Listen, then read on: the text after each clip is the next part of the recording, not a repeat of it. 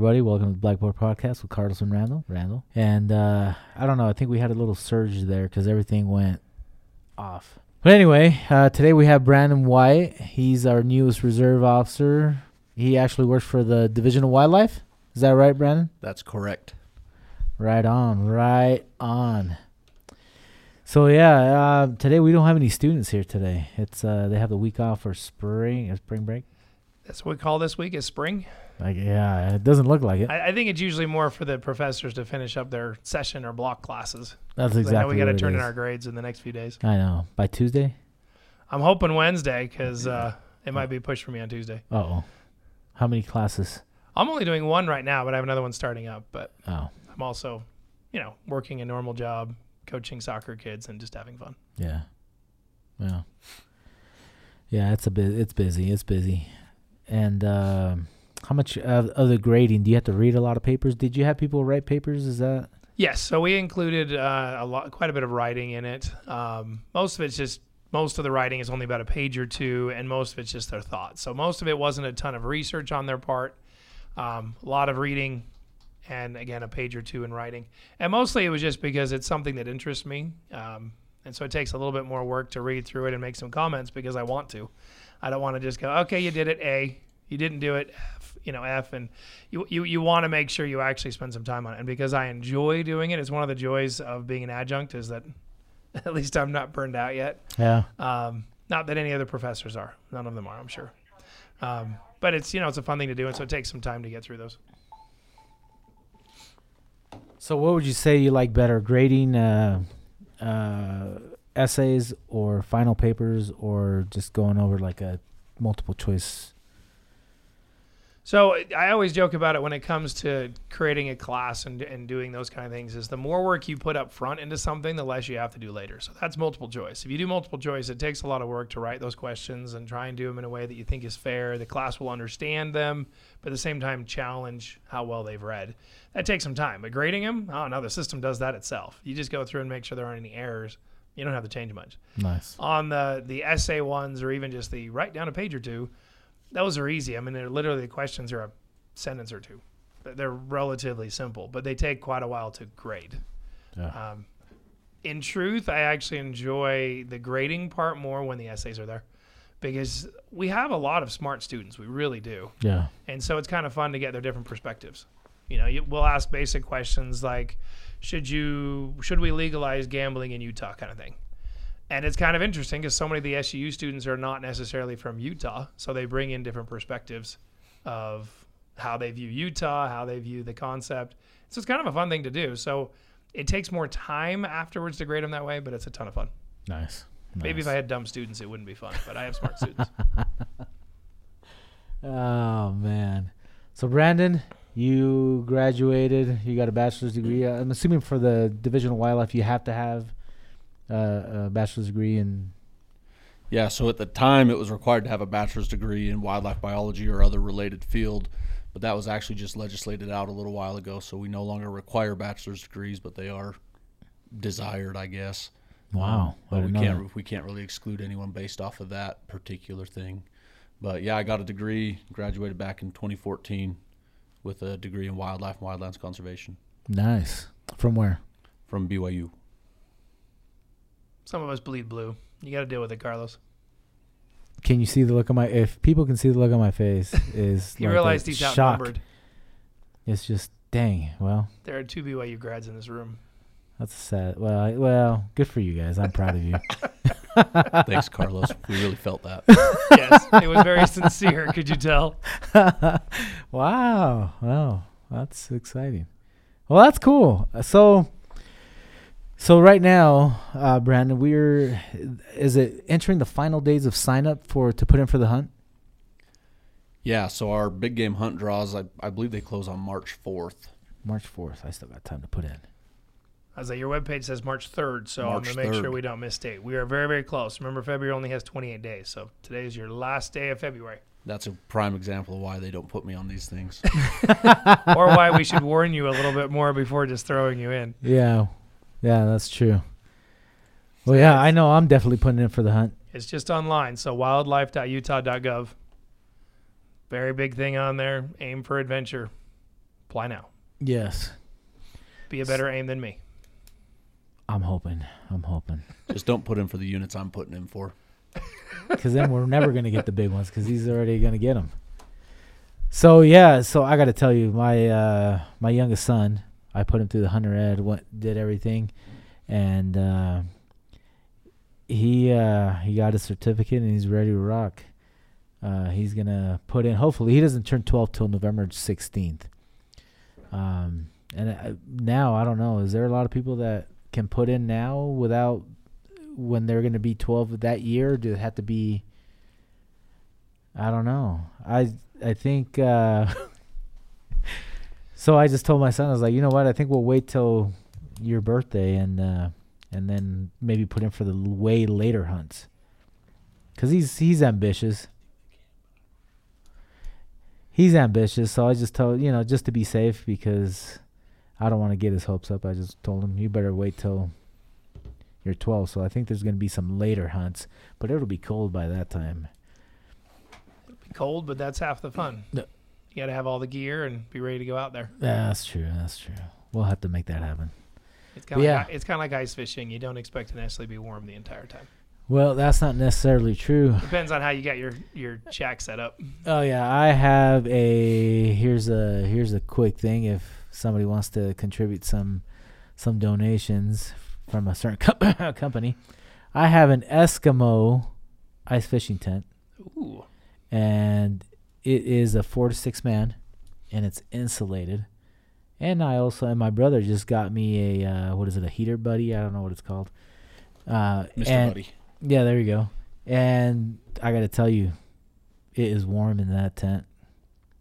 Colder than sin outside, but man, it feels good. Once you're set up, you're doing well. Oh yeah. So yeah, ice fishing, it can be fun if you got the right equipment.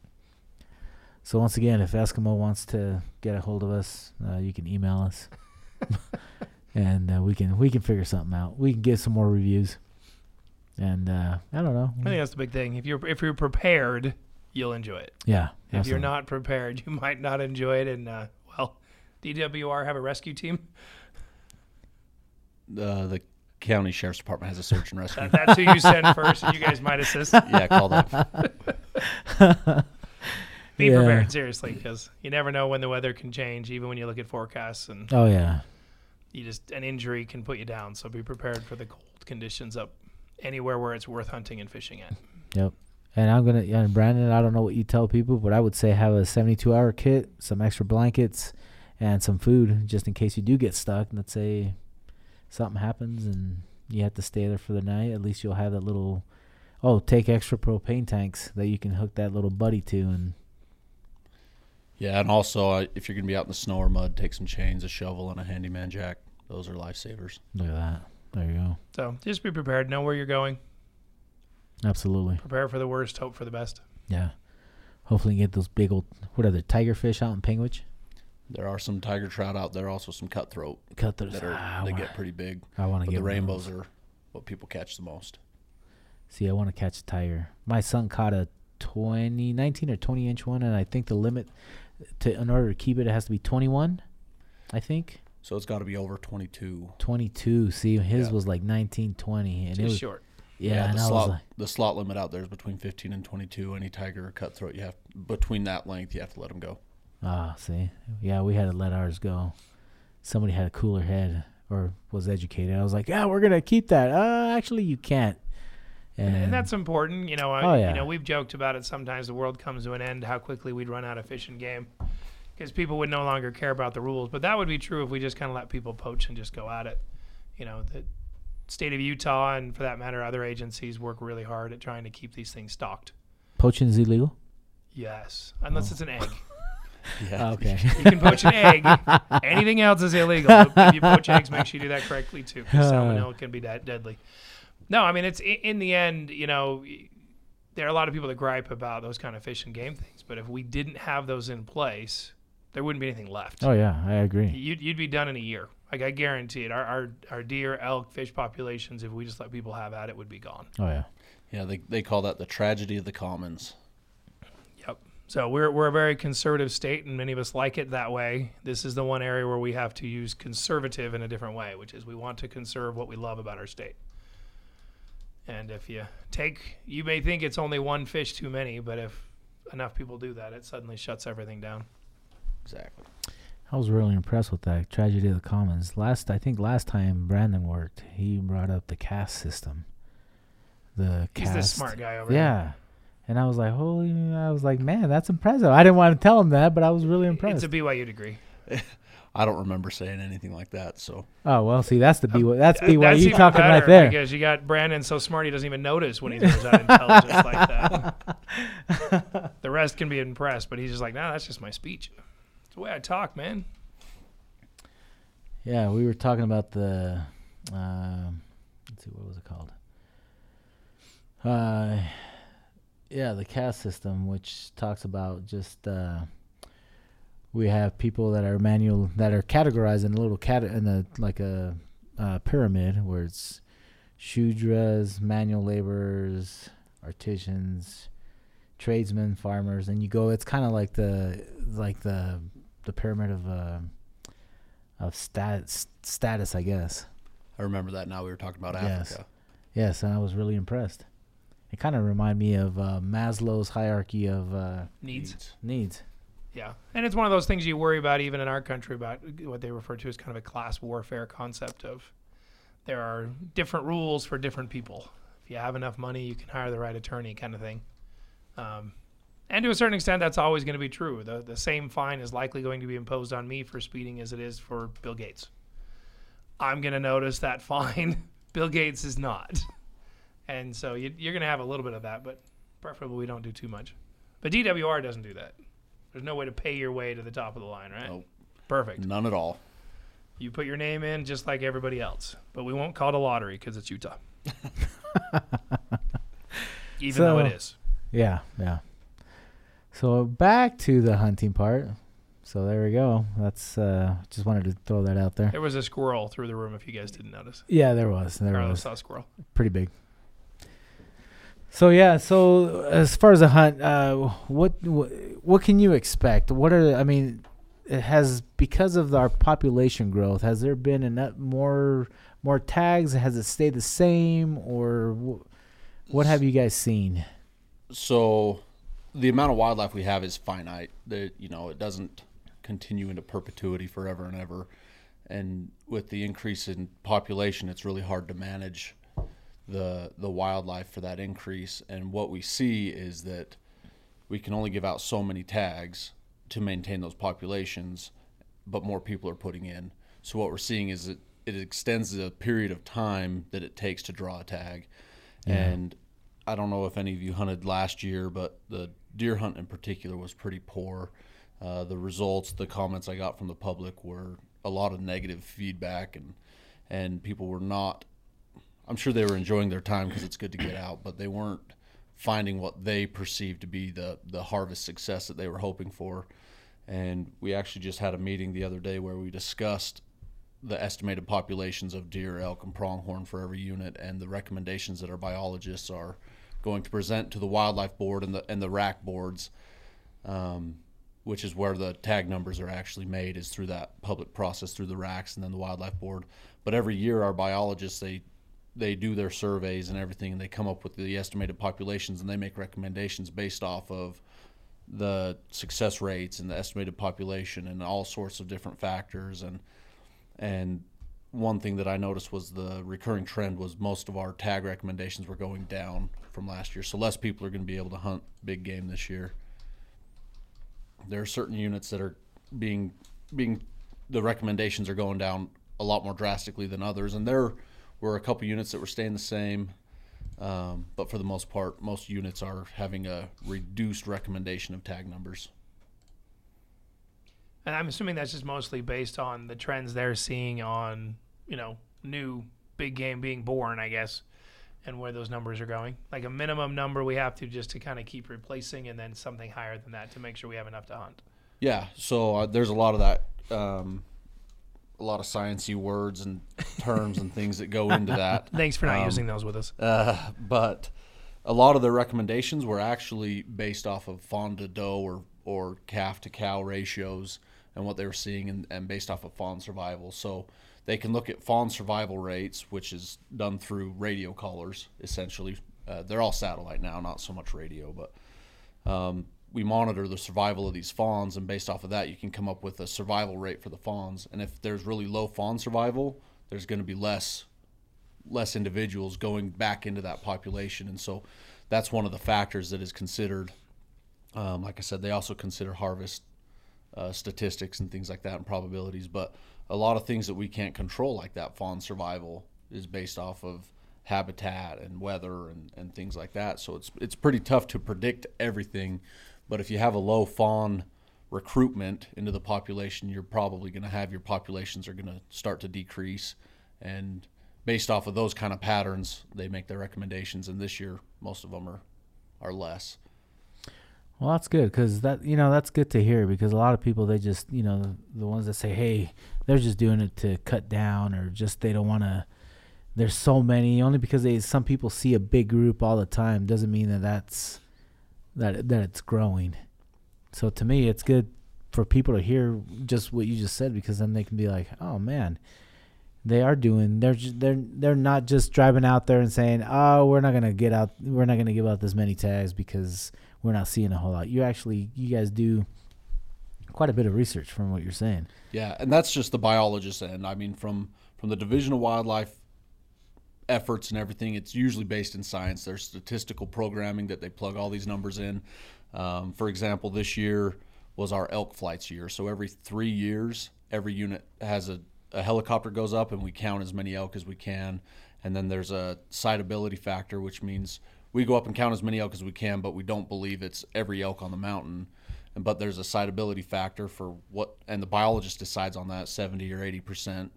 And they plug all that information into a statistical model, and it'll give you your bull to cow ratios and an actual estimate of what the population is. So there's a lot of science that goes into it, and then obviously the fawn or calf survival, and the biologists make those recommendations. Where it can change from those recommendations is through the public process. When you go to the RAC meetings, the biologist will present there and say, this is what our recommendations are, and then the RAC meeting they make a motion to either accept it or modify it, or amend it, I guess is the word, in any particular way. And then those recommendations from the RAC they go to the Wildlife Board, and then the Wildlife Board essentially has free reign, but they take the public input from the RACs, they take the division's recommendations, and then the people on the Wildlife Board, they're getting a lot of public input from their own emails or cell phones because people know them. But ultimately, it's the Wildlife Board that decides how many tags are given out. So it's not even the biologists. They just make a recommendation, and then the Wildlife Board, which is appointed through the governor, they make all those decisions. Empirical data. Good stuff. Yeah. And probably a lot easier to count them than the prairie dogs that they don't do a good job counting. But we won't go into that. No comment. Totally different set. Yeah. So, and I think I was one of those for several years. I mean, since I started hunting, I never drew. I drew out once, and I've been in the drought for the last 3 years. So hopefully this will be my year. But I can see, I mean, some people can just sit there and be mad about it, but now hearing this information, it makes sense. It just makes sense how important it is to make sure that we have wildlife to be able to hunt for generations to come. And the big question for you, Brandon, is how do we sign up to get on that helicopter ride to count those bad boys? It's all who you know. There's a very secret list. What was it? The class warfare, the high class people. So that's the one area where that does actually work? No, all that would be coordinated through our biologists. Obviously, there's a limited amount of seats on there, but if a seat comes open and you're interested during those times, it won't happen for another 3 years down here. But, if you're connected to someone that can get a hold of the biologist in a pinch, you could probably get on that flight somehow. That'd be cool. Sign your life away on some waivers, and and there you go. Just in case we get distracted and something happens. Yeah.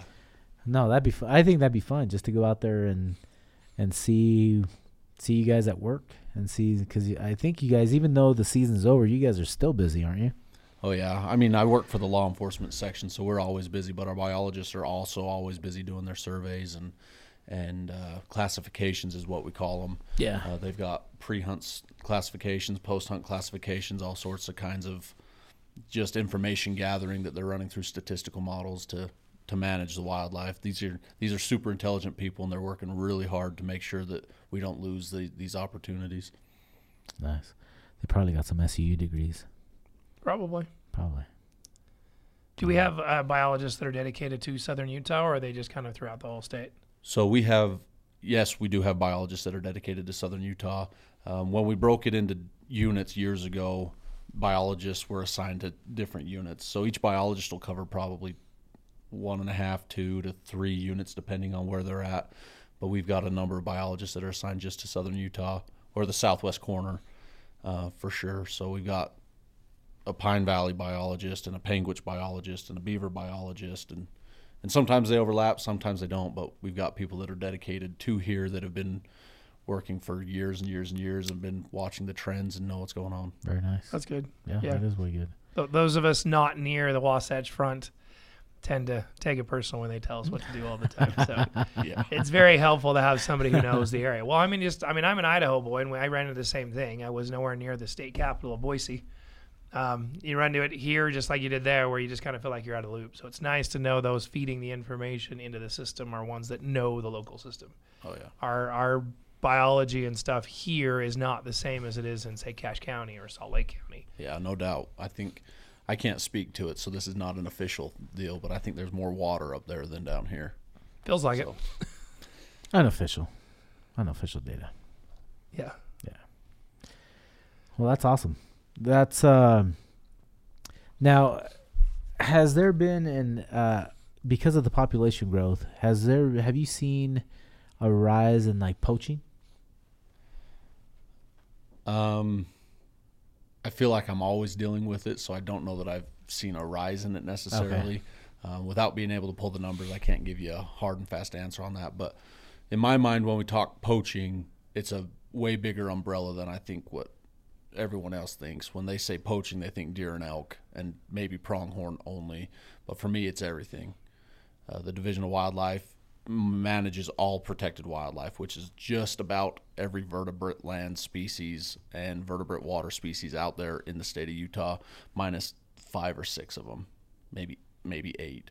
So we're talking the birds in your backyards to they're protected, the kangaroo mouse or rat that's down out in the desert. They're highly protected. Really? So for me, poaching is such a big umbrella that poaching is always happening. Yeah. People are always killing stuff that they shouldn't be killing outside of seasons with no licenses, with no permits that we call CORs, which is certificates of registration that are required. And so I guess my perspective is a little bit different, but it's just a really big umbrella that covers all the wildlife essentially. Yeah. So let me ask you this, and let's say the kangaroo mouse, I don't even know what it looks like. So let's say one day we're out just shooting around with a BB gun. We get one of those and somebody's like, hey, that was a kangaroo mouse. I'm going to report you. Without like for me, if I didn't know and I accidentally got where anybody shoots one of those, do you guys kind of take that on a case by case basis and say, hey, well, we just thought it was just a field mouse. Yeah. Well, I think the resident attorney might be able to answer this question a little better than me. But within the Wildlife Code of Utah, there are separate laws that deal with the culpability and the knowledge level of the incident and who did it essentially. And that's written in the code. So our unlawful take statute is based off of criminal negligence. Then our wanton destruction statute is based off of behavior with regards to the result that is knowing, intentional, or reckless. And so that kind of stuff is built into it. So, And I think part of the key is if you don't know what it is, don't shoot it. That's just kind of a normal safety thing. I would expect that from Randall saying that. I was expecting that. Well, it's just there's no appeal from something like that, right? I mean, after it's done, it's kind of done. So if you don't get enough of a glimpse at something to know what it is, and you're not 100% confident that you know exactly what you're shooting, just don't shoot it. Because, there are different levels of culpability, and I don't prosecute a whole lot with DWR because it takes you out of the city We don't do a whole lot of hunting inside of city limits. Not impossible, but get permission from the mayor before you can shoot in Cedar. Let's just say that. That's ordinance. Even if you Yes, have a it take is. for a prairie dog, please don't shoot it without permission from the mayor. Yes. So that's the biggest thing. And I think the majority of mistakes people make while hunting is not taking the time to be sure, to be careful. Yep. It's the same thing when you mention like the fish. If in doubt, you don't think it's close to that 20, throw it in.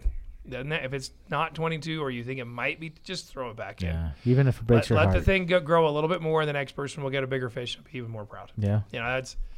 There's no reason when you're hunting and fishing to feel like you got to cut corners, because half the fun is the adventure and getting the right thing Yeah. and doing what I didn't go out there to shoot something I didn't really want. I went out there to shoot the right thing. Yeah. And if you're half blind like me when it comes to small animals, just don't shoot any of them. And get binoculars. Yeah. Decent scope. Definitely. Here's another one. If anybody wants to contribute, Vortex, pretty good scope. Well, if Carlos you're getting is making his contributions, you list. can go better than that even. Yeah. But Vortex, we love you. Email me. Email. I think But- some of it, I know with my younger son's young men's group, they're just talking about gathering sheds.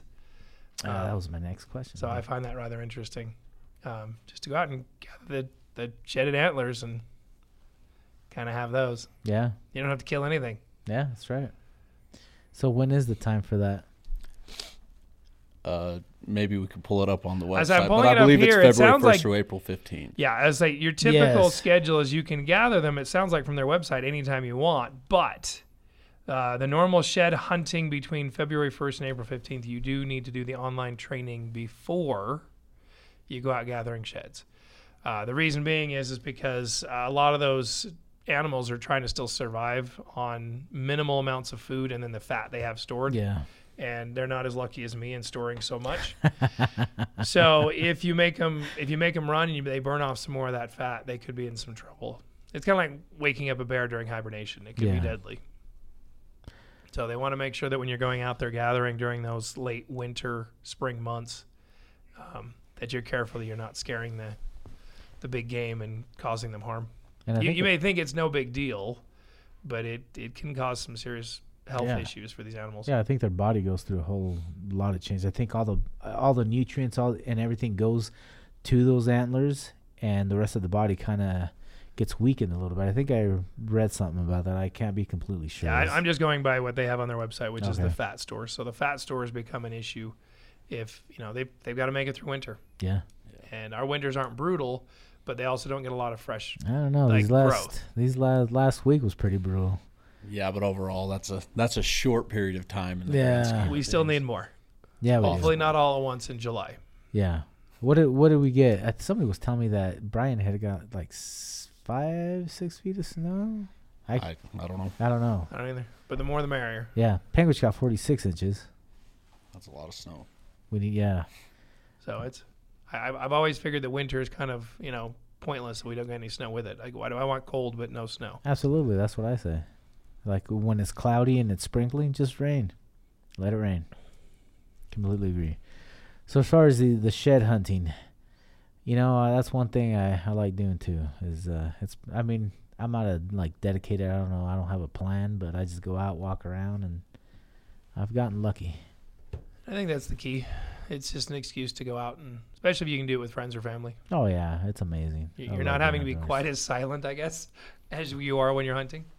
Yeah, you can take your kids and they can start crying and no problems. And it's no longer echoing in the rooms of your house. It's just outside. That's funny. Well, I mean, that's I think a lot of what it is, and I think a lot of the reason why hunters love hunting so much is that you only hunt for a few minutes, really, Yeah. but it's a good excuse to get out in the outdoors and hike and just enjoy other people. Well, Not too many other if you're really good, a few minutes is good. But sometimes like a big rookie like me, gosh, we were out there for a couple of days, and I was just like, come on, something. Well, some of your best ones still take that long because they're waiting for something a little bigger. Yeah. That's the thing. I think those of us that are young at everything, it's like, that meets the requirements. Shoot it. You're done. Yep, there we go. I've been out here long enough. Thank you. 20 minutes. Yep. But you don't meet too many of your, 20 minutes. big game guys that some of these guys travel all over the country Oh, to try yeah. and get some of these. And Oh, yeah. they want a trophy or they want nothing. Yeah. So Brandon, what is the biggest safety tip you would give for anybody like going shed hunting or just being out in your area? As far as for safety and just to enjoy outdoors, but also if something happens to stay safe. Yeah, I would say that not only having the proper safety equipment, but knowing how to use it is important. And then another thing would be to let someone know where you're going to be. It's really difficult to start a search and rescue operation when we start from, they went hunting up in Beaver County and then they disappear. And so we've got to start from scratch trying to figure out where you're at. So if you can give somebody a heads up of where you're going to be, that's always a good idea and probably the safest thing that you can do, help you out. Maps are also important. There's a lot of different apps and things that allow you to download your maps that you can use offline and everything like that shows you where you're at. There are a number of those that can help you get off the mountain if you find yourself lost. That's huge. And when you say, making sure you know how to use your safety equipment, that means everybody in your party. Yeah. You don't want to have a situation where the dad knows everything, the 12-year-old knows nothing, and then the dad gets hurt. Mm-hmm. 12-year-old is very capable of doing that kind of stuff if he or she is taught how. Definitely. Yeah. And if anybody has any questions or they want to get a little bit more information, you guys can email us at blackboardpodcast21@gmail.com and we will be collectively we'll come up with a list of things to get, a good backpack and put in there. I'm sure Brandon has several. I know Josh Carver, aka Juicy. I know he's got some backpacks and different things to set up, and I'm pretty sure you got the same thing, Brandon, in your vehicle. Yeah. If you have questions, email us, and then if we don't know, Brandon will surely come up with a list, and we'll respond back to you as soon as possible. So that is blackboardpodcast21@gmail.com or on Instagram, Blackboard Podcast. You can leave a message there, and we'll be more than happy to give you a list of what to get for different situations. So, anything else going on around in town that we're missing that people need to know? Well, I mean, we've always got some activity going on somewhere, but in this case, I don't have a list with me. Yeah, I think it's pretty quiet. It's pretty calm right now. I mean, obviously I have a bias for soccer season, so soccer season's starting up. Yeah. We got our first games this next weekend. Dang. So be kind, especially when you're around parks. You never know when some kid's going to come running out or a soccer ball's going to come flying. Yes, follow the speed limit. Speed or limit, less. speed limit. Yeah. Most common argument I hear in poor weather is that I wasn't speeding. Remember that conditions change. So, as my driver's ed instructor once said, even 5 miles per hour sometimes is too fast. So That's right. remember that when you get these heavy storms. One, if you don't have to be out in it, don't be out in it. And two, just be careful out there. If you've been here long enough, you've had the joy of having your cars no longer have traction. That's a scary moment. Yeah.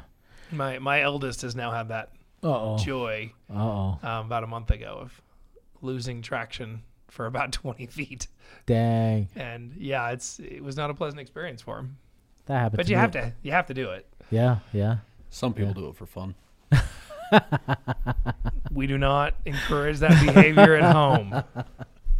He was talking about a video game. Yes, exactly. Need for Speed. Crossy Road That's or what something. he was talking about. That's how I got into the only accident I caused in high school. Pulling up the park brake in the high school parking lot. He has to say the cast iron truck I hit didn't notice when my car ran into it. My car definitely noticed. Smashed it to smithereens. Talking about that, at Love's, there was one time I was picking up my son in Enoch, and it was icy. It was like maybe 4 o'clock.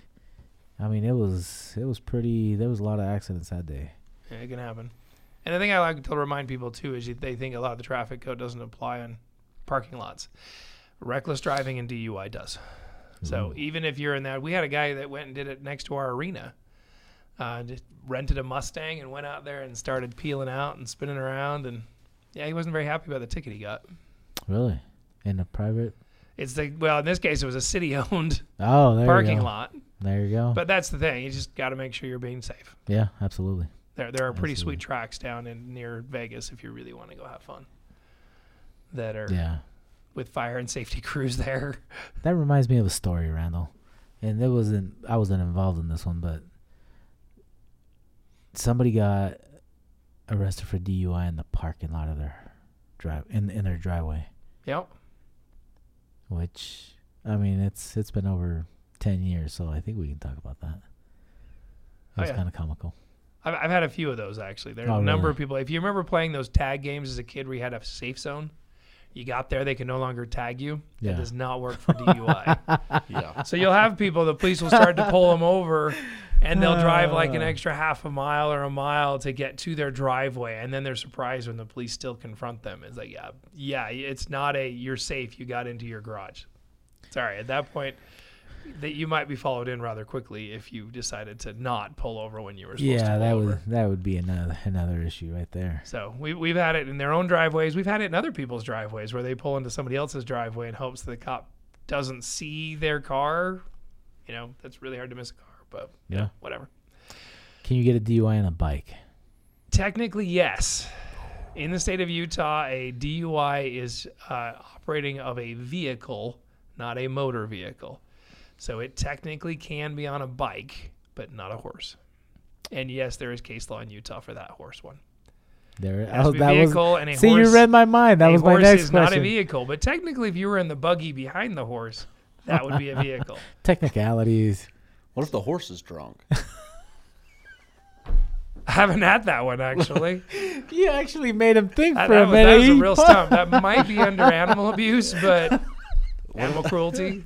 I haven't had that one. Hey, if the water, what is it, the water trough? If Yeah. it had stuff, if it's stuff in there, you know. I don't know if horses eat marijuana. That would be very expensive grazing. Oh man. Never say Wow. never, Randall. Yeah, that would be a first. I have not had an impaired horse. And we've even prosecuted somebody for a llama at large. So, I mean, I've had some experience with some A animals. llama at large? Llama at large. Well, because llamas actually work pretty well with like sheep and stuff like that Yeah. as like a herd animal. And so we had one that got loose over in the Walmart area here in the south part of Cedar City. And it took them like 4 hours to corral in this llama. Dang. So, needless to say, they cited the guy with a llama at large. He needed a cowboy on a drunk horse to That's make that Exactly. happen boom. There. faster. You, Well, I mean, it's sad. I think we really should make some arrangements with the local high schools and the rodeo teams. They Yeah. would probably enjoy coming out and trying to rope one of those. Oh, I'm sure. that'd be a good idea. First one gets some type of trophy of public assistance or something like that. Well, before you end your career, I would love for you to prosecute something like that. Yeah, I'm hoping that does not happen. You never know at a I've parade. had some weird animal ones, but I have not yet had a drunk animal. You never know. Parades every year. Years ago, when I wasn't living down here, I was living in Vernal. I was dealing with a deer that I found eating nacho cheese off of someone's table. So it's possible that marijuana might not be too far away. The horse had the munchies, but we're not sure about the rest of it. Yeah. Eating nacho cheese. Nice. Well, they eat a lot. Yeah. Not quite goats that'll eat anything. I don't know. Can they eat metal? Somebody was telling me they can eat like aluminum cans, and That's what I've heard. I've never seen one. Anyway, I don't want to. I had goats growing up, but we didn't try and feed them aluminum cans, Yeah. so didn't try that one. Would somebody get charged for that if they wanted to do that experiment, Brandon? If they On goats? Yeah. You'd have to ask him. What do you think? It's all going to be based on whether or not it's likely to cause an injury. So if you have a can that can, say it tried to bite it, my biggest fear was it would create some sharp edges. And I mean, it's similar to feeding a dog chicken bones. The dog's not going to notice the difference, but it can get splinters and cause some pretty serious damage to Oh, the really? dog. So there are certain things like that can happen. We had a person who will remain unnamed up in Idaho who actually was sick of the neighborhood cats getting to his yard, so he actually put out some cat food with some poison. Wow. Ended up putting a person into a hospital who decided to mouth to snout on their dog. and hazmat suits. It was nuts. It was crazy because they didn't know what it was, and that's all it was. And that's the same fear. There are always accusations here. There are people trying to poison prairie dogs. Please don't.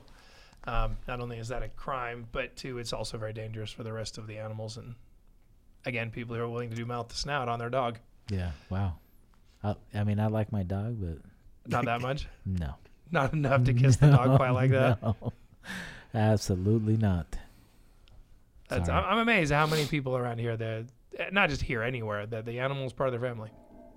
So Yeah. you do something that endangers their animal, take into consideration you may be endangering the rest of the family as well. Yeah.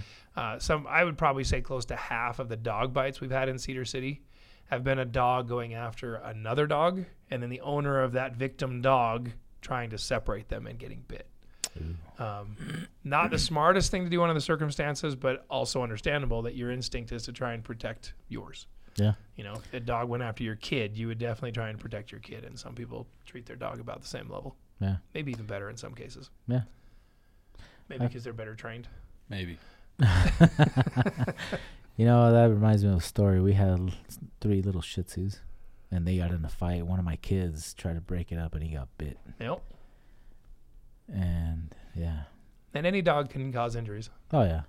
You know, it was probably 15 years ago we had people trying to do a pit bull ban. They really wanted us to put that in the ordinance. And beyond the difficulty of most people identifying a pit bull, we were like, you know what? Even a Chihuahua had one confirmed death, like actually killed a baby.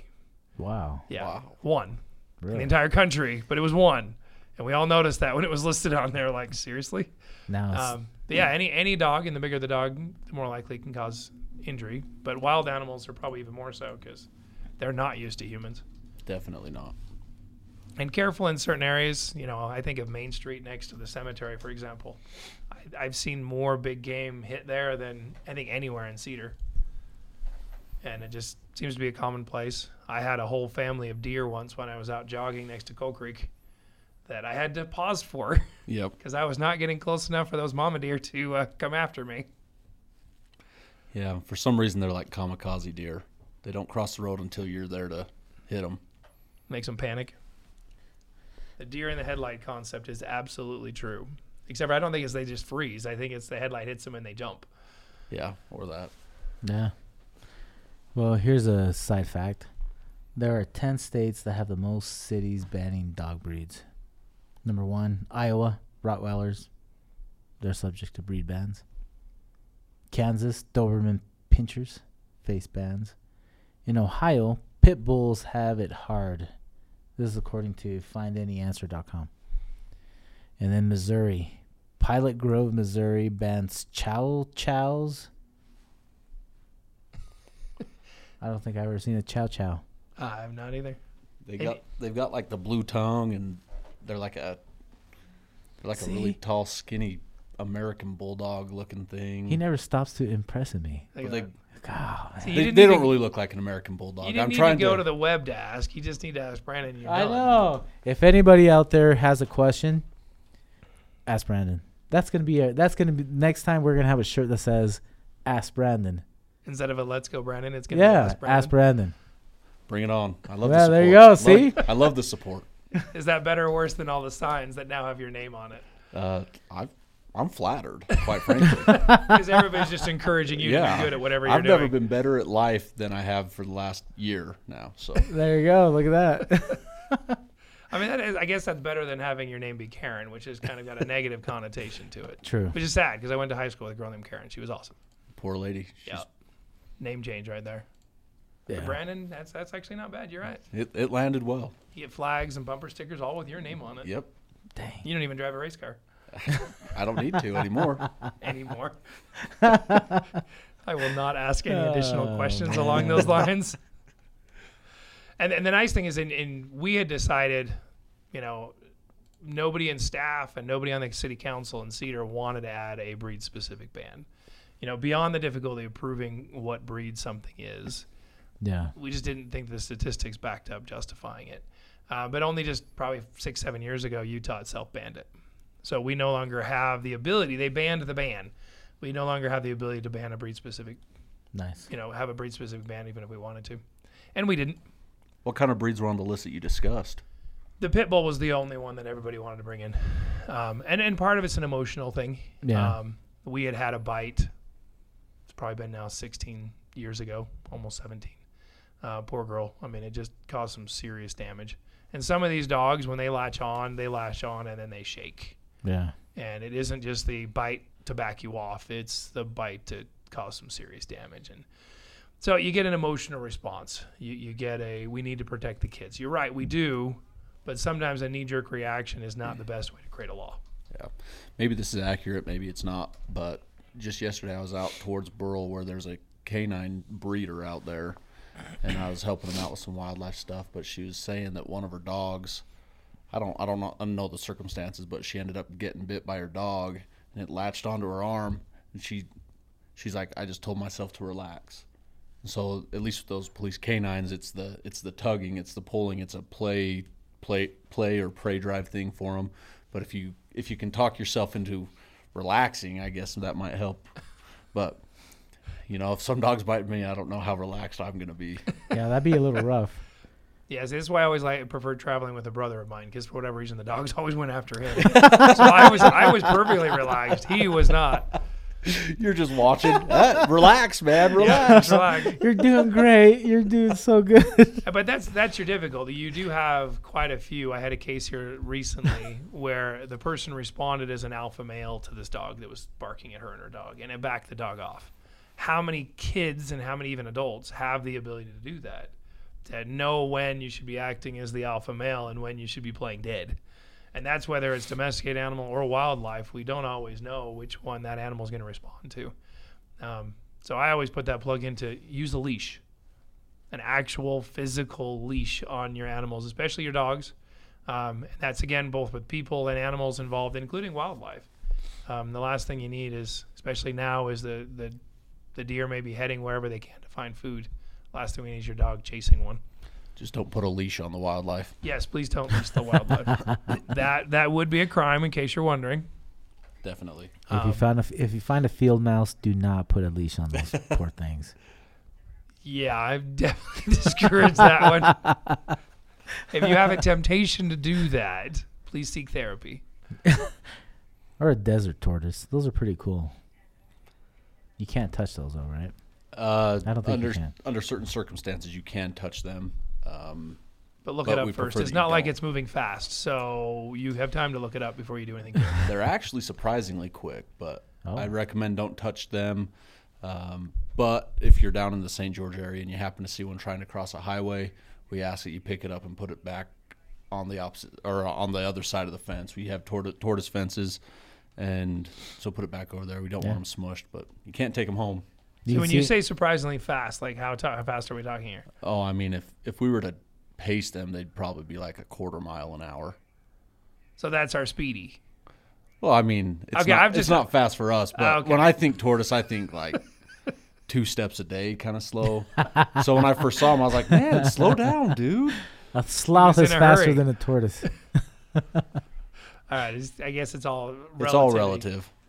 Einstein was right. Theory of relativity. Yeah. I had a guy down in St. George. So there are certain tortoise species that you can legally obtain.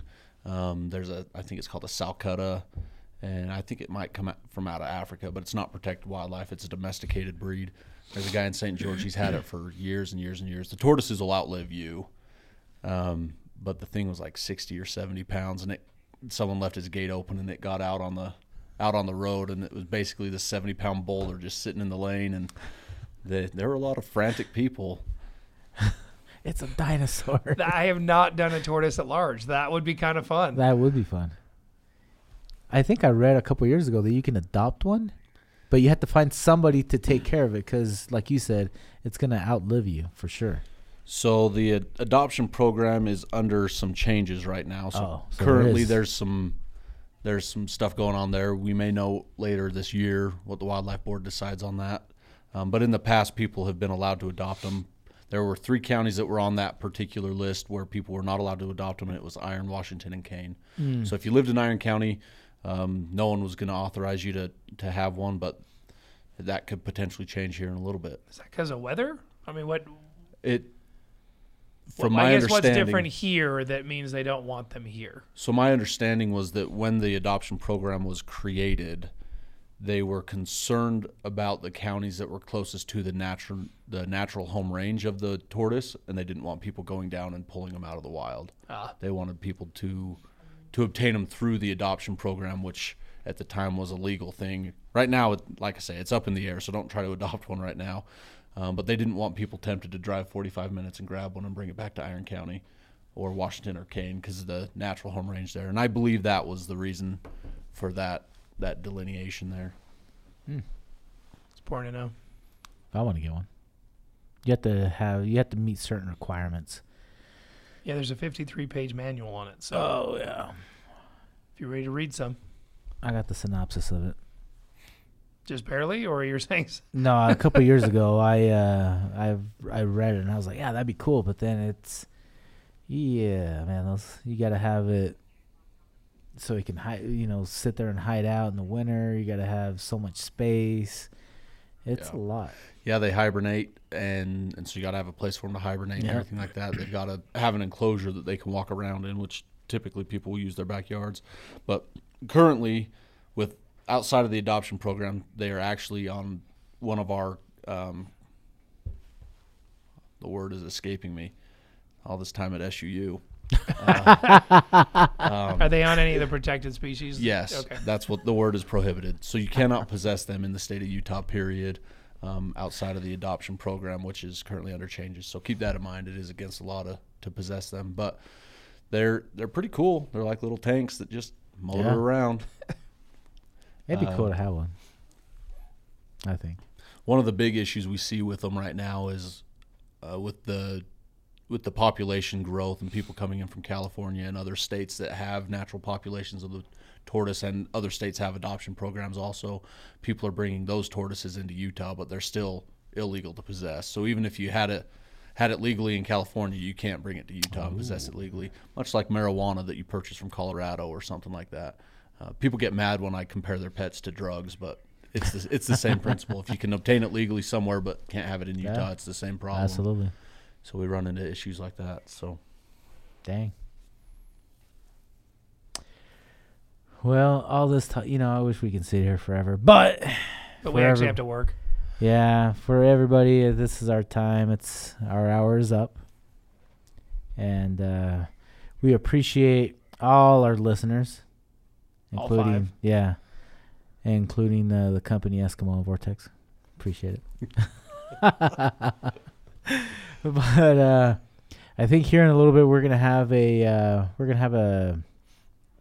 are going to publish a episode which will be just exclusively on our podcast, because this is going to be a interview that we're going to conduct with a awesome lady that wrote a book on a tragedy or that happened to her, and we'll hopefully get that by sometime in March, and then we'll publish that. We'll let you guys know, because we'll have one more radio show, and we'll let you know when that's ready. But it'll be on our podcast. So for all you guys that are on break right now, not doing any homework or minimal homework, hang in there. If you guys feel like you guys need to talk to somebody, we have the health and wellness right next to the radio station. They have somebody that you can talk to, that way you can manage some of the stress that you're going through. We also have CAPS, even though you guys are on break, they're still here working. Also, stop by our police department. We do have that soft interview room where you guys can just sit down and kind of collect your thoughts. But also we have CAPS that you can make an appointment. Dean of Students, Heather Ogden. I know I've said it before, but she's an amazing person. She does good work to help you guys out in any way possible. And once again, this was the Blackboard Podcast with Carlos and Randall and SU on Patrol. We'll see you guys next time.